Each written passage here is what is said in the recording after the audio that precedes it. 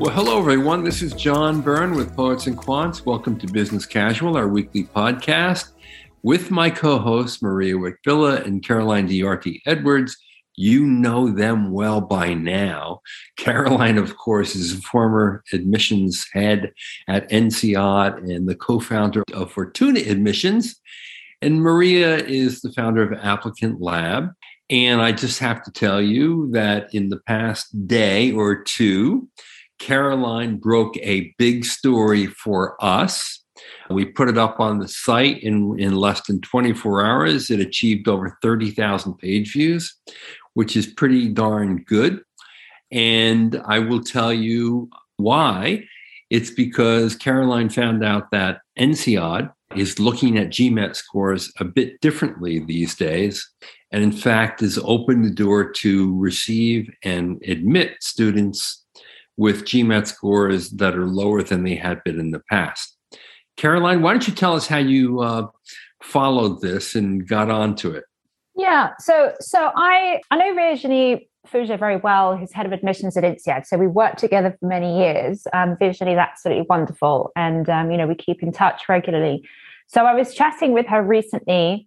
A client had mentioned that she had said on a recent admissions webinar, when they were discussing a particular case, that someone with quite a low quantitative percentile on the GMAT actually didn't need to reapply. So I was curious about that because traditionally INSEAD has been incredibly strict on the GMAT. So for many years, the policy has been candidates need to get 70 or 75th percentile on the quant and the verbal, and they really look at that breakdown much more than total score in order to be a credible candidate. And that has been the case for many, many years. And, it was sometimes frustrating for me when I was at INSEAD when we would turn away, potentially fantastic students who hadn't quite made that score. Now, sometimes in the past, for sure, there were exceptions to that rule, but it was very much the exception rather than the rule that people below that level would get in. So now, finally, the admissions committee has agreed that candidates who have not achieved that threshold, if they have otherwise, strong academic credentials, and it's important to emphasize this, if they have, strong undergrad and, clear evidence that they have what it takes academically to succeed on the program, then the school will consider them much more seriously than they might have in the past. And now it's important to emphasize that, you still have to have those strong academic credentials and be able to demonstrate that you'll do well on the program. And that's partly because it's a one-year program. So the pace is fast, right? So, and that's why INSEAD has traditionally been much less flexible on the GMAT than some other schools. Even, I've had clients get into schools like Harvard and Stanford who would not get into INSEAD because of their GMATs, right? And INSEAD, because it's that one-year format, the pace is fast. I sometimes joke it's like drinking from a fire hose. You have exams every 8 weeks. There's no time to sort of gradually get up to speed and brush up your quant skills when you start the program. You need to hit the ground running academically. So they do need that reassurance. And they'll look at not just your undergrad, not just your GMAT, but they will also look at your work experience, right? Some people are using a lot of advanced quantitative and analytical skills in their work, and they will, give credence to that as well as demonstration of quantitative ability. Yeah. Now, I often wondered if one of the reasons why INSEAD was a bit tougher on the GMAT was because professors are on the admissions committee and have a role in admitting students. And I wondered if, professors may think that the GMAT is more important than it probably is. What do you think of that?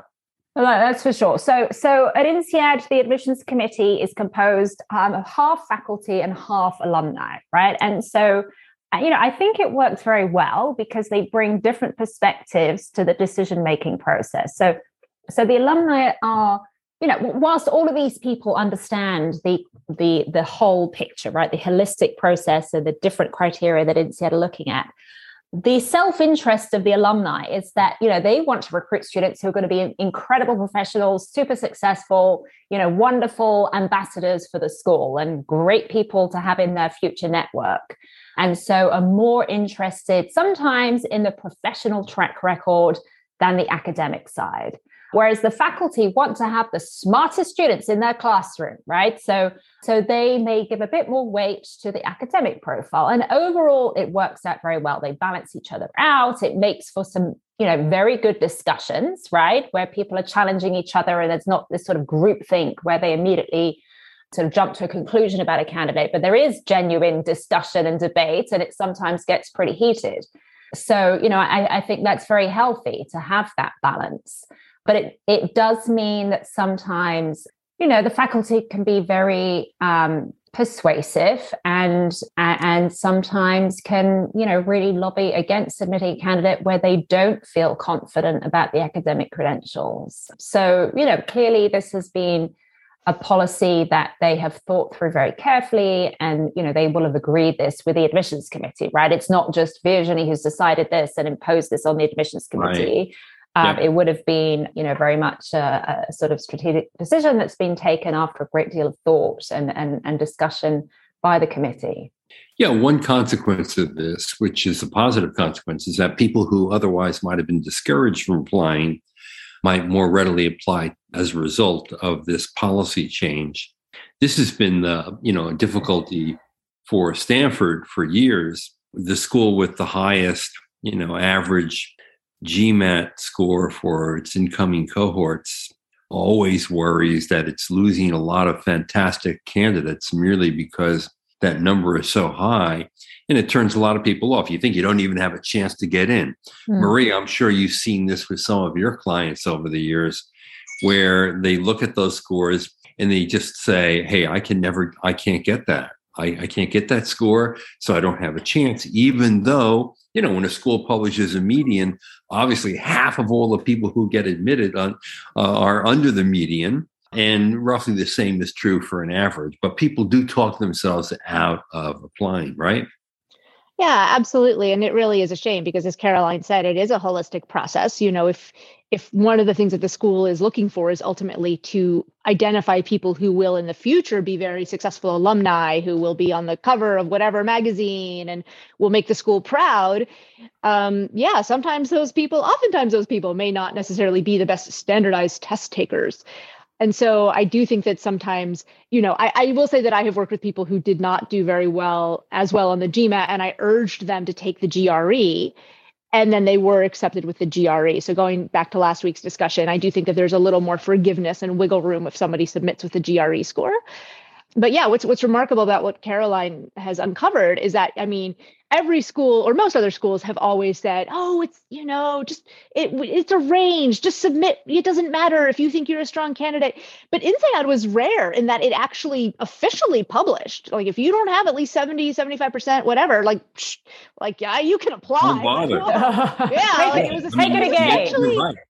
That is really unusual. Yeah, they were pretty overt about it. And so I wonder if maybe they started letting in a couple of people where if it is really half professors and half alumni, there may have been some people where the alumni were banging on the table and saying, no, we have to let this person in. And then maybe they got in and they did perfectly well in the classroom. And maybe that got the professors to loosen a little bit. I did have a candidate once from Africa who had a mid-600s GMAT who did get into INSEAD. But again, this was a case of someone whose international experience was out of this world. It was one of those things where I'm glad that they had a letter of recommendation, because I would almost think it was embellished or exaggerated. But no, it wasn't. This person had literally their company moved them to Brazil, and they had to teach themselves Portuguese and negotiate with a village. No, they had to learn Portuguese and negotiate with a village, because it was a multinational corporation that was going to do something in this village, and the villagers were rioting against this company, and they had sent other Brazilian people who weren't able to quell the villagers, and she was able to go learn Portuguese and negotiate with the villagers for a happy outcome. And I'm like, oh my God, you are amazing. And so in that, and that's just one of the amazing things she did. So I was like, okay, in this case, your story is just so good. Let's just give it a shot with INSEAD. because wow, talk about international diversity of experiences. So anyway, so maybe I suspect someone like this amazing young woman got into INSEAD with a lower score, probably kicked some pretty serious butt in the classroom. And maybe those little data points start showing the professors that, you can be, you don't have to be so stringent on the standardized test. Yeah. Right. And that's a good point, I think, Maria, that, it's definitely going to be more the case for candidates who bring that sort of, diverse perspective. So if you are, if you have that type of profile that's somewhat unusual in the pool, then you're going to have a higher chance of doing well than, if you have a very common profile, right? And you're up against very stiff competition from a lot of other candidates who have a similar profile to you, but they've aced the GMAT. So that's also something to keep in mind, that the GMAT, I don't think the average GMAT at INSEAD is going to go down dramatically anytime soon, right? So they're still going to be admitting most of their students who've got have a very strong showing on the GMAT. So it's going to be more the candidates who bring that additional dimension of diversity and, just have those fascinating profiles like you described that are going to get more serious consideration with a lower GMAT. I wonder if some of this is related to the school's goals to increase gender equality, to increase diversity overall in its program. INSEAD had 33% women in its MBA program in 2018, was 37% in 2021.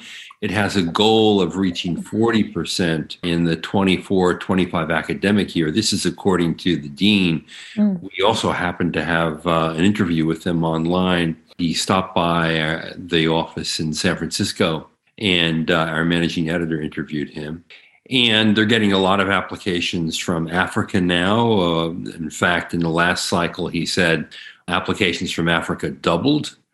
And what we know, and this is another ding on the test as far as I'm concerned, women tend to score less than men, even though their GPAs tend to be higher and they do better in the classroom than men. Okay.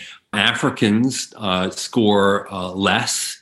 In fact, when you look at GMAT scores by country, the African countries have among some of the lower GMAT scores. So when you get applicants from Africa and you want greater representation from Africa, the standout candidates don't have as high GMATs as they might in India, China, or some parts of Europe. And then the problem is that in Europe, there are very few female applicants, according to the dean at INSEAD.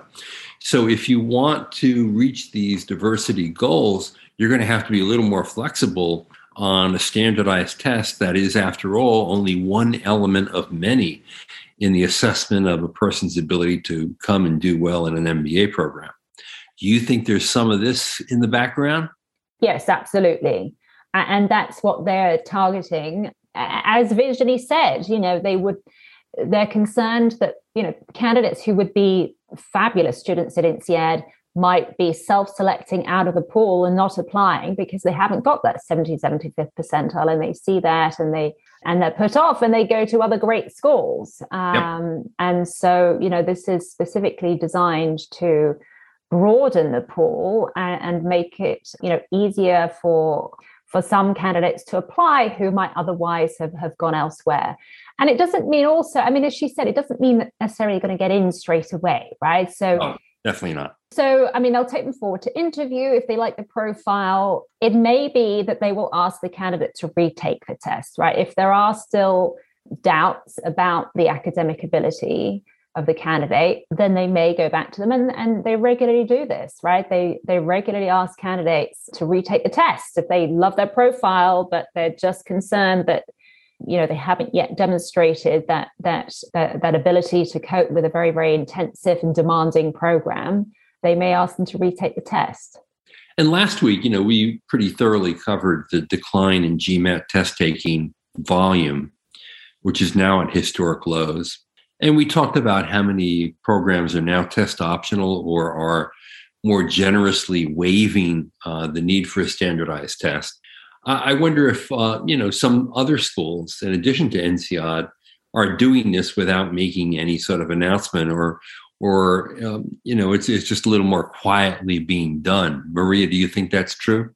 I think it would sort of have to be. I think again, if the proof is in the pudding, right? If they have been slowly but surely letting in more and more candidates with perhaps less than stellar test scores, and those candidates are kicking lots of butt when they get to campus, then, that also speaks to the limitations of the test. And so why should I take the test as seriously if it may be an indicator, but clearly it's not the only indicator of someone's academic potential? I did want to very quickly point out one quick thing about the score discrepancies between, say, Africa versus China and India, because sometimes people get upset about it and they're like, I'm from India and it's BS that I get discriminated against, and people from Africa get this sort of affirmative action treatment.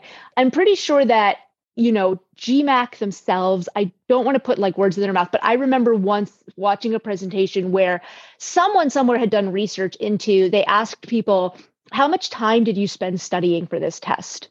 Yes. And people in countries like India and Africa, which have very heavy testing, those are test taking cultures, right? Your entire life is determined by one or two exams that you take, as a teenager.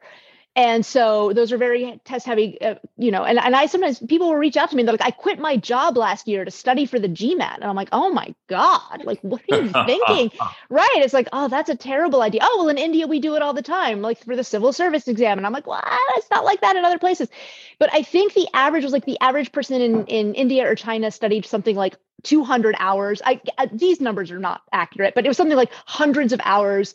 And the average person in Africa studied 5 hours, right? So it's also a culture. It's not just oh, well, these people are less qualified than I am, and yet they're getting in. It's also hold up, maybe if you had only studied for 5 hours too, maybe you wouldn't have gotten that 760, just because it's just not, there's, of course, thanks to the internet, et cetera, more, and word is getting out hey, you should probably study for several weeks or months. But, for a while, people they were just well, it's a test. And so I'll study a little bit and I'll just take it and see what happens. And so it's just, anyway, I just wanted to point that out. I don't remember the exact figures, but it was a pretty dramatic delta. I vaguely recall that research as well. Yeah. I mean, look, in South Africa, the mean GMAT score of a test taker is 505. And that tends to be on the high side for most African nations. And so the other question here is when an admissions official looks at a GMAT score, do they actually look at what the overall score is in a given country so that they actually are seeing, okay, well, this person has performed well beyond the typical candidate from their country? Is that even taken into account? It is to a certain extent, not necessarily sort of such a granular level of, country by country and what is the average and so on. But certainly admissions staff are very aware of the regional differences that you mention. Yeah, because, Egypt, 470 is the average score. Ethiopia, 447. Cameroon, 427. Botswana, 409. These are the average scores in these countries. Clearly, if you want to recruit and basically place a bet on, over the next quarter century, what's going to be the most important economies emerging in the world, you're going to place big bets on Africa, and you're not going to be able to get massive, big GMAT scores. Kenya, 463 is the average. Some of these countries, it's just all in the 400s. It's remarkable. So if you score a 600 from a country where the average is 450, man, you're really doing well. Yeah. Right? Zimbabwe, and clearly Africa, yeah. I was just going to say, the country of China clearly thinks that Africa is going to be the next hotbed of growth. I mean, they're investing so much money into that region that I know in the US, it may not be quite on our radar, but other countries are taking note. Other superpowers are taking note. And so, yeah, I mean, if you want talent, they need to start grooming that talent now to be ready for the opportunities later. Yeah. And this goes back to how standardized test scores kind of are discourage diversity, because we know based on the stats that if you're an underrepresented minority and you grew up without the benefit of college-educated parents speaking about professional things and in public policy and the economy around the dinner table, you're not going to score as well as someone who had those advantages. And so if you want to increase the diversity by recruiting more underrepresented minorities, you're going to have to look at other aspects of their application to more fully evaluate them than a standardized test score, because it's just not going to work. And we've said this before about the test is in English, and students who are taking this test who didn't grow up with English are also at a natural disadvantage.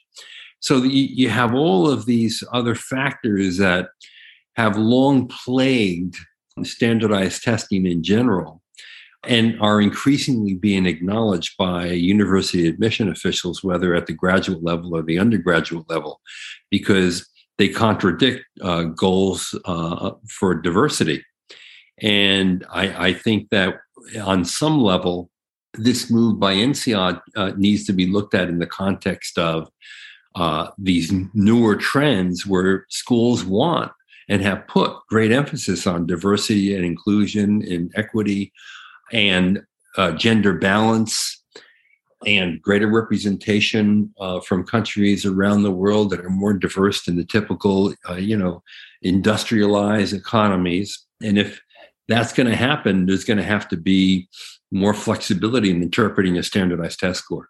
John, I'm glad that you raised your children talking about public policy and the economy at the dinner table. I'm afraid that conversation at my dinner table is more about, please don't throw food at each other and stop arguing. So maybe my kids are going to be at a disadvantage when it comes to taking the GMAT.